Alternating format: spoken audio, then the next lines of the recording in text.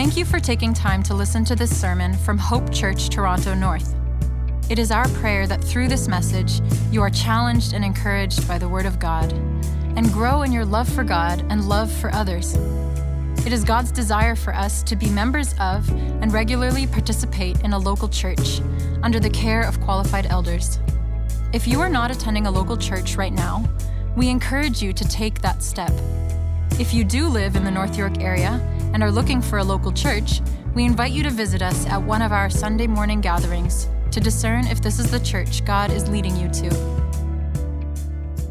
Hope Church, it's a privilege to be with you this morning. You can go ahead and turn in your Bibles to the Gospel of John, and we'll be in chapter 15, the first 11 verses.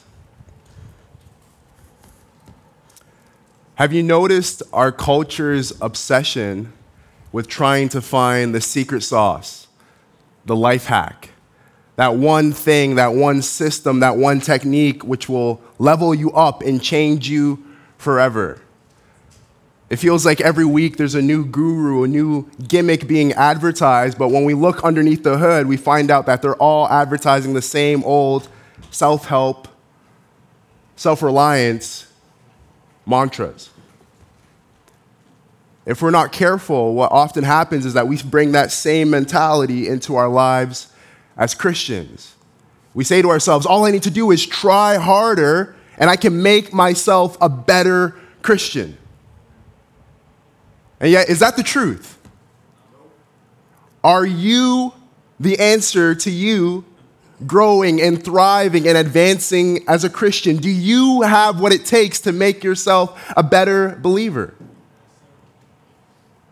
You're already saying it. No, the answer is no. Obviously not. No, that is not the answer.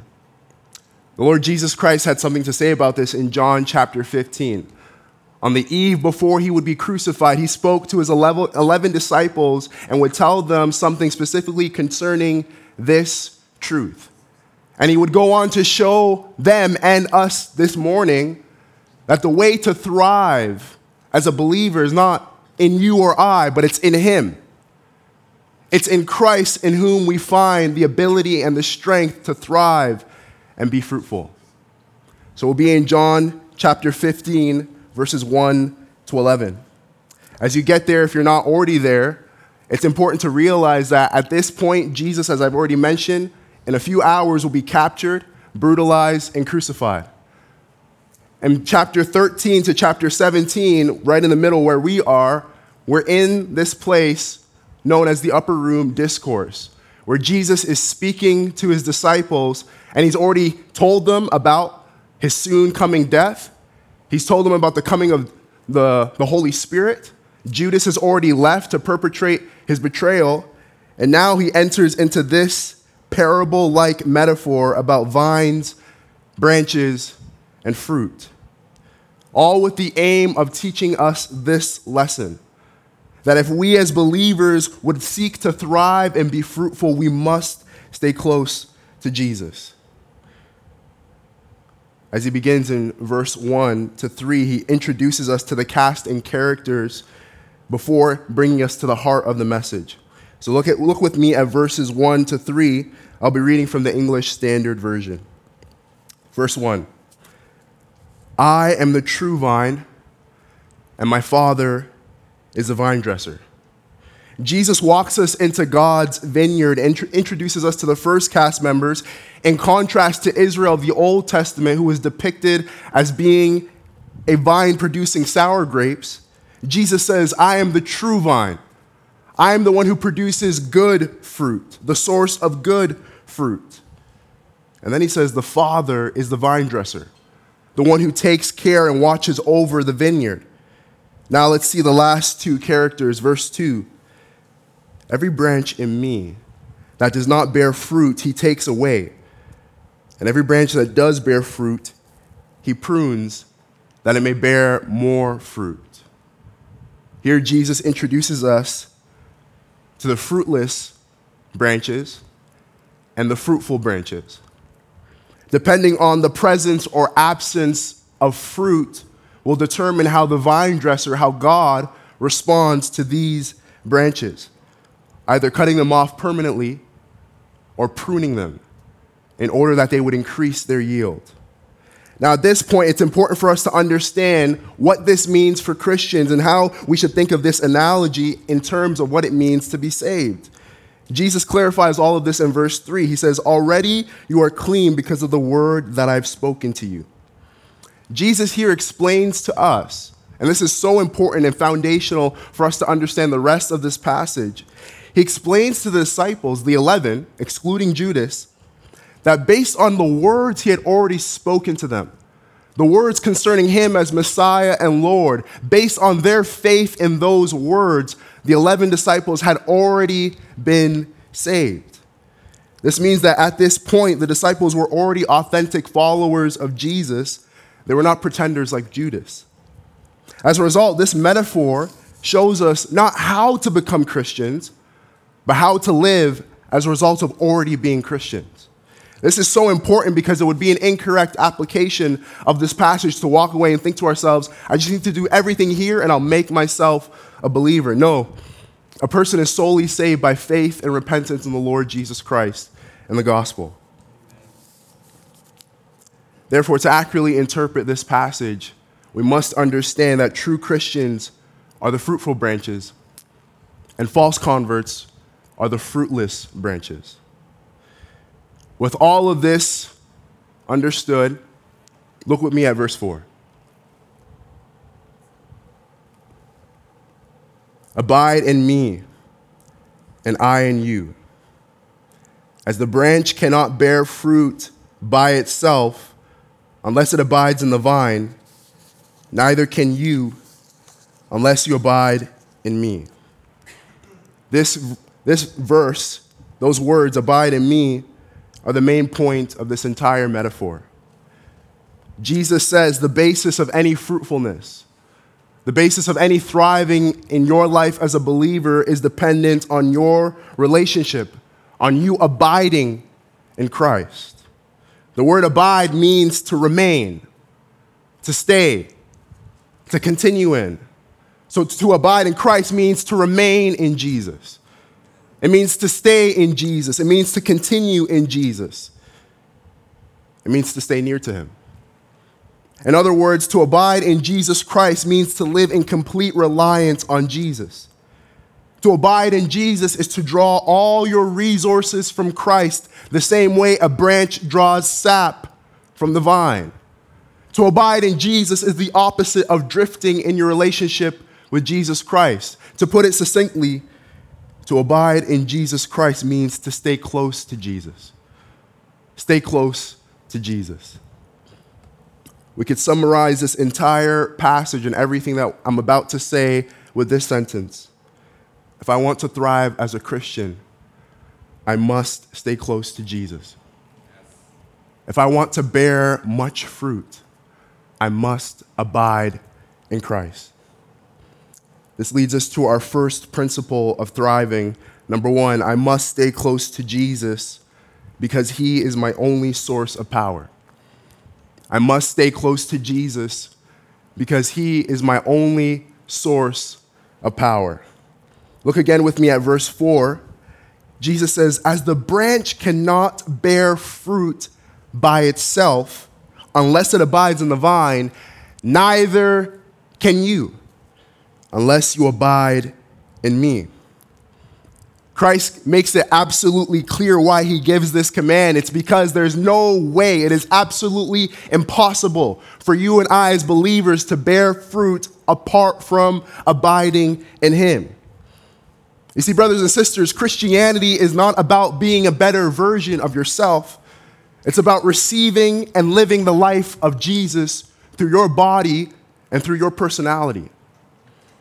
When you became a Christian, you were supernaturally connected to the Lord Jesus Christ. In a deep and mysterious way, it can now be said of you that when Jesus died, you died. And when Jesus rose from the grave, you likewise experienced a resurrection. The technical term for this is known as union with Christ. You can go ahead and read Romans 6 at another time to see how amazing this truth is. But it's based on this foundational reality of already being united to Christ that Jesus now says, you're to abide in me. The Christian walk is not a call for you to try harder, to be a better version of yourself. It is a call for the old sinful you to be buried in the grave and to allow the pure and holy life of Jesus to be lived through your body and person. This is what the Apostle Paul was getting at in Galatians chapter 2, verse 20, when he said, I have been crucified with Christ. It is no longer I who live, but Christ who lives in me. Christian flourishing is all about staying vitally connected to Jesus. It's all about staying close to Jesus. And in case we were foggy about how necessary, how crucial this is, Jesus says in no uncertain terms, whoever abides in me, verse 5, I am the vine, you are the branches. Whoever abides in me and I in him, he it is that bears much fruit. For apart from me, you can do nothing. Nothing. Now, your inner skeptic might be wondering to yourself, nothing? Come on. Surely that's hyperbole. Surely there's something I can do on my own. There must be something I can produce by myself. And what about my neighbor? He's nicer than some Christians I know. Isn't that good fruit? Well, friend, there's no exaggeration in the words of Jesus right now. Nothing really does mean nothing. And yet, it's very important to grasp what is Jesus referring to when he speaks of fruit. Jesus here is referring to spiritual fruit, to spiritual good, that which can only be produced in the life of a human being through the power of the Holy Spirit. Spiritual fruit can be defined as Christ-like conduct and character. Christ-like conduct and Christ-like character. The Beatitudes, blessed are the poor in spirit, the meek, those who are merciful, those who are peacemakers, and really the entire Sermon on the Mount is a great list of what it looks like to be someone bearing fruit. As well, of course, Galatians chapter 5, verses 22 to 23, the fruit of the Spirit, love, joy, peace, and the rest. These are excellent examples of what true spiritual fruit, true spiritual good looks like and what Jesus is referring to here. It's true that non-Christians may exhibit respectable character and even do good things in the eyes of men. But in the eyes of God, this sort of self-generated counterfeit fruit is rotten because it is done not from drawing resources from Christ, but from self. And it is not done to the glory of God. Comparing this counterfeit fruit to true spiritual fruit is like comparing 1 million Ugandan shillings to 1 million US dollars. While Ugandan shillings would have little worth or value in America, counterfeit fruit is absolutely worthless in the eyes of God. Thus, brothers and sisters, here is the reason why you must stay close to Jesus.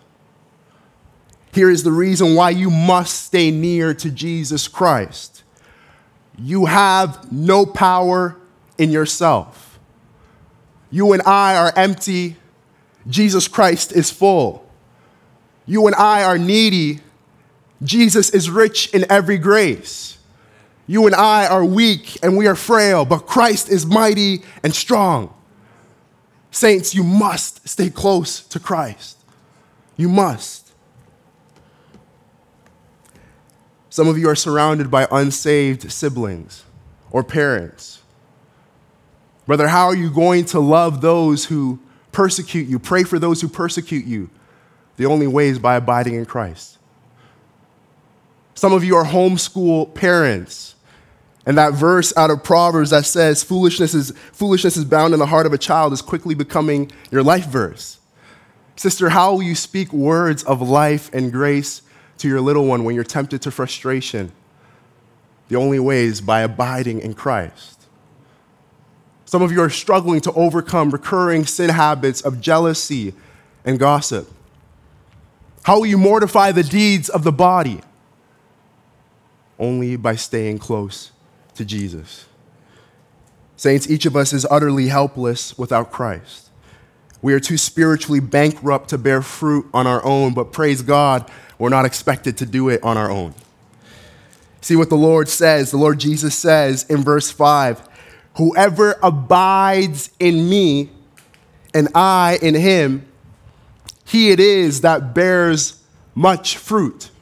Whoever abides bears much fruit. Whoever. This is correlation and causation. Every believer has been connected to the life-giving vine of Jesus Christ. Therefore, any believer, including you, are capable of bearing fruit beyond your wildest imagination. In fact, in God's vineyard, there is no such thing as a fruitless Christian. In God's vineyard, Christians will bear fruit and must bear fruit. See what the Lord says in verse 6. If anyone does not abide in me, he is thrown away like a branch and withers. And the branches are gathered, thrown into the fire, and burned. Here Jesus describes for us the fruitless branches.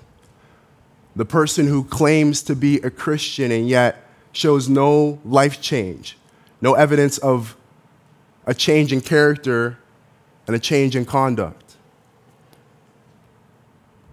Could this be you here today? You claim to be a Christian, and yet you're just as harsh and demanding as you've always been. You serve as an usher, as a greeter, but are committing secret sin unrepentantly week after week, month after month, year after year. Please understand, every true Christian will bear fruit. The degree of a Christian's fruitfulness and thriving will be dependent upon how close he or she stays to Jesus. But to speak of the total absence of spiritual fruit altogether is a different game. The absence of spiritual fruit in the life of a person is evidence of the absence of true saving faith. Such a person is unable to abide because they've never been connected to Christ, and so they cannot bear fruit. Friend, do not ignore your conscience. If your life looks more like the fruitless branch than the fruitful, abiding branch, then be concerned. In this metaphor, the Lord Jesus says that dead branches are thrown into the fire. In the afterlife, fake Christians, false converts are thrown into the eternal fire of hell. I urge you, stop relying on yourself. Stop pretending, stop acting, stop faking. The best version of yourself will never be acceptable to God. Turn away from your sins, turn away from your own ways, and turn to Christ. Turn to him by faith. Trust in his death and resurrection for the forgiveness of your sins. And if you do, you will be connected to the life-giving vine. And you too will know the abundant life of fruitfulness that Jesus is describing here. So far, Jesus has shown us our need for staying close to him because he's our only source of power. Now he'll show us how to stay close to him, how to remain plugged in to the power source in verses 7 to 10. We'll examine all those verses, but look with me even at verse 7, and we'll see the key right there. Jesus says this, if you abide in me and my words abide in you. If you abide in me and my words abide in you. Do you see it there? It's through the word of God. It's through the word of Christ. Through Jesus' statements, utterances, and commands. It's through the Bible, through the scripture. This is how we stay close to Jesus, by absorbing, praying, and obeying the word. This leads us to our second principle of thriving as a Christian. I must stay close to Jesus by living a word-centered life. I must stay close to Jesus by living a word-centered life. Again, verse 7, Jesus says, if you abide in me and my words abide in you. In this sentence, Jesus describes what it looks like to abide in him. And he equates staying close to himself with staying close to his words. For us today, the words of Jesus have been recorded in the four Gospels, Matthew, Mark, Luke, and John. And yet, because the entire Bible is God-breathed, 2 Timothy chapter 3, and because all of Scripture testifies of Christ, John 5, Luke 24, we know that the entire Bible, both Old and New Testaments, are the words of Christ. And so in light of this, Jesus communicates the expectation to his followers then and to us here today that we would be people who are filled with the Word, that we would be people who harbor and cherish the Word of God in our hearts, that we would be people in whom the Word of God dwells richly, Colossians 3:16. The implication here is that a diligent absorption of God's word is one of the key ingredients to staying close to Jesus and thriving and being fruitful as a believer.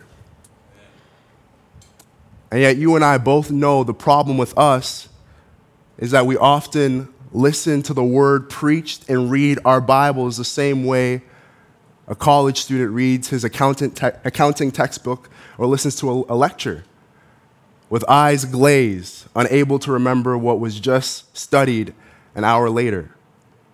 We read and listen to the word, but it has not engaged our hearts. We have not digested and absorbed it. Church, the transformative power of the Bible is unleashed in your life through understanding what it says and meditating on what it means for you. This is what the Apostle Paul was getting at in Romans chapter 12, verse 1, when he said, be transformed by the renewal of your mind. You see, this is the difference between reading the Bible for a check mark and reading your Bible with the goal of staying close to Jesus. The first says, I've read my Bible and I'm done for the day, while the second says, I've read my Bible and I've been transformed. The same way you make lemonade by squeezing lemons until juice comes out of it is the same way you must approach the Scriptures. To squeeze it, to meditate on it, to deliberate on it until you get something out of it. Stay in the Word until the Word stays in you. Brothers and sisters, I urge you, I encourage you. Make the study of the Scriptures your goal. To read your Bible slowly, with comprehension as your goal, and to listen to the preached word intentionally, applying it to yourself. This is how to absorb the word. This is how to stay close to Jesus.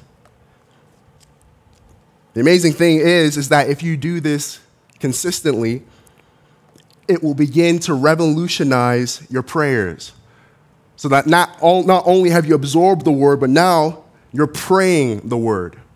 You pray the word. Look again, verse 7. If you abide in me and my words abide in you, ask whatever you wish and it will be done for you. Now don't take this verse and start praying for a Lamborghini or a Corvette or a Bugatti. That's not what this verse means. Rather, the result is that as we absorb the word, more and more we become like Christ. You see the connection between Scripture and prayer here. The more Christ's word is in you, the more everything about you will be shaped by Christ, including your desires and your prayers.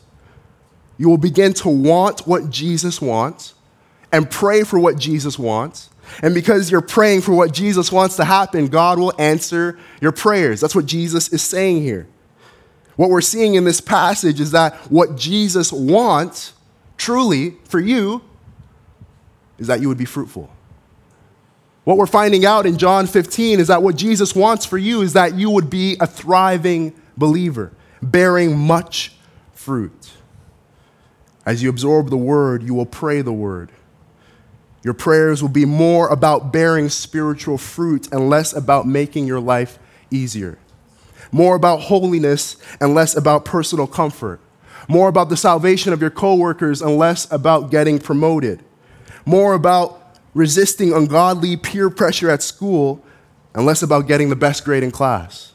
More about rejoicing in the midst of suffering and less about avoiding trials and tribulations in your life. Can I just say as an aside, as a tangent right now, that I find it so fascinating in this passage that God is so committed to your flourishing as a believer, to your thriving, to your fruitfulness, that God as the vine dresser will prune us. He will cut us back. He'll put us in situations and circumstances that are beyond us. Trials and tests that are ultimately meant to make us to stop relying on ourselves and then to begin relying and abiding in Jesus so that we would bear fruit that otherwise could not be bared if things were easy, if it was not for the test, whatever it was. Amazing. Tangent complete.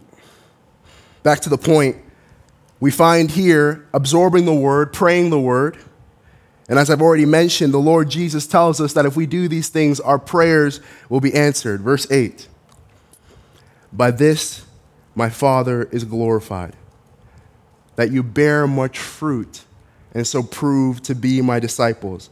By what is my Father glorified? By prayers offered to Christ, to God, asking to be fruitful. These glorify God. Why? Because praying to be more fruitful is the same as praying to be more like Christ. And as we become more and more like Jesus and resemble more and more our Savior, we give evidence to ourselves and to others that we are genuinely followers of Jesus Christ. Therefore, people of God, if you want to bear much fruit, if you want to thrive, then pray the word. Absorb the word, pray the word. And now as we continue looking at verses 9 and 10, we'll see living a word-centered life means that we would obey the word as well. Absorb the word, pray the word, now obey the word. Look at verse 9. Jesus says, as the Father has loved me, so have I loved you. Abide in my love. You see, this is the type of verse that you put in your back pocket and you pull out whenever you're having a bad day. Jesus says, with all the love of the Father, believer, I love you.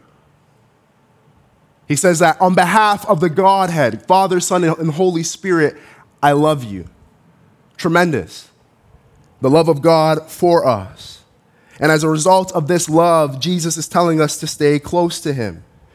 This is what Jesus is getting at when he says, abide in my love. It's another way of saying what he said in verse 4, abide in me. And it's similar to what Jude says in his epistle, keep yourselves in the love of God. They're all saying the same thing, stay close to Christ. The emphasis here being that to stay close to Jesus is to continue to experience the warmth of Christ's love for you. It is to feel in the depth of your being that you are truly loved by the Son of God. Friends, how do we stay in this place of experiencing this love? How do we stay in this place of staying close to Jesus, of staying close to his love? The answer is in verse 10. If you keep my commandments, you will abide in my love, just as I've kept my Father's commandments and abide in his love. It is by obeying the word, through obedience to the scriptures, through obedience to the word of Christ. Jesus is showing us that our felt experience of his love and nearness will be affected by how we respond to the scriptures. Now, this is not to say that Jesus loves us any less when we as believers sin. The love of God, the love of Jesus for us is endless. It's everlasting. It will never change for you, for all of his people. But just like the teenage daughter who feels unsettled, not because her mom loves her any less, but because she intentionally chose to break curfew, so it is that a believer's experience of Christ's love can be affected when we purposely disobey God's word. What Jesus is trying to show us right now is that obedience is a means of abiding. Obeying the scriptures is a means of staying close to Christ. Now, granted, the idea of obeying all the scriptures can feel daunting, so where do you begin? Well, you begin with the immediate context of these words, of this passage. The commandment that Jesus is referring to here is the same one that he had established in John chapter 13, verse 34, a few hours before on that very same evening. It's the commandment to love fellow believers as Jesus has loved us. Here he's reiterating it again for us in John 15, verse 10, but you see it again immediately in John 15, verse 12. Just look down in your Bible. This is my commandment, that you love one another as I have loved you. This is the commandment that Jesus has in mind. This is the commandment that Jesus is putting before us, telling us that to obey this is an act of staying close to him. And the place and the context in which this command is most immediately applicable is within the church, is within this church. So saints of God, love your fellow members eagerly, generously, sacrificially. Do you know of a couple in the church who's had a newborn and could use some help? Why not volunteer to babysit for them once a month? Do you know of a sister whose car is in the shop? Why not go to her and tell her, sister, I'm going to be your personal Uber all week. I got you. I'll take you to work, pick you up. I'll help you with groceries. You don't need to call Instacart or whatever. I'll help you. Why not be the person to serve? Why not be the person to fulfill and to pursue obedience to this command and be a person who's staying close to Jesus? The key to thriving as a Christian is staying close to him. All because we know we need him. He's our only source of power. It's by living a word-centered life of absorbing, praying, and obeying the word. And now finally, look with me briefly at verse 11, where Jesus gives us this purpose statement. He says this, "These things I've spoken to you, that my joy may be in you, and that your joy may be full." This leads us to our final principle of thriving. I must stay close to Jesus in order to experience real joy. I must stay close to Jesus in order to experience real joy. These things I have spoken to you, that my joy may be in you, and that your joy may be full, may be complete. Think about that. That Jesus Christ is concerned about your joy. That Jesus Christ wants you to be happy. He wants you to know true delight and satisfaction. He wants you to know his joy. His joy is a joy which is founded on his intimate fellowship with the Father. A divine, otherworldly, Trinitarian joy, and he wants to share that with you. And as a result of that, he says, stay close to me. People of God, we really can't do anything without Jesus, can we? We can't even be happy without him. We can't even be joyful without him. All other joys in this life are temporary, fragile, unprotected, and can be snatched away at any moment. And ultimately, they all pale in comparison to joy in Jesus. True joy, fullness of joy, unrelenting joy, joy inexpressible and full of glory is found in Jesus Christ alone. Therefore, if you desire joy, if you desire happiness, my friend, stay close to Christ. Hope Church, it's clear that Jesus wants you to thrive. He wants you to be fruitful. And we've learned that we cannot do it in our own strength, but solely by relying on him. So don't ask yourself, how little abiding can I do and still call myself a Christian? Rather, ask yourself these questions. How joyful do I want to be? How much do I want my character and conduct to reflect that of Jesus? How much glory to God do I want to bring through my answered prayers? How much transformation do I want to experience by absorbing the Word? How weak am I without Jesus? And let the answer to those questions lead you to the place of abiding, to the place of staying close to Jesus. And just watch how you'll begin to thrive. Watch how you'll bear fruit. Let's pray.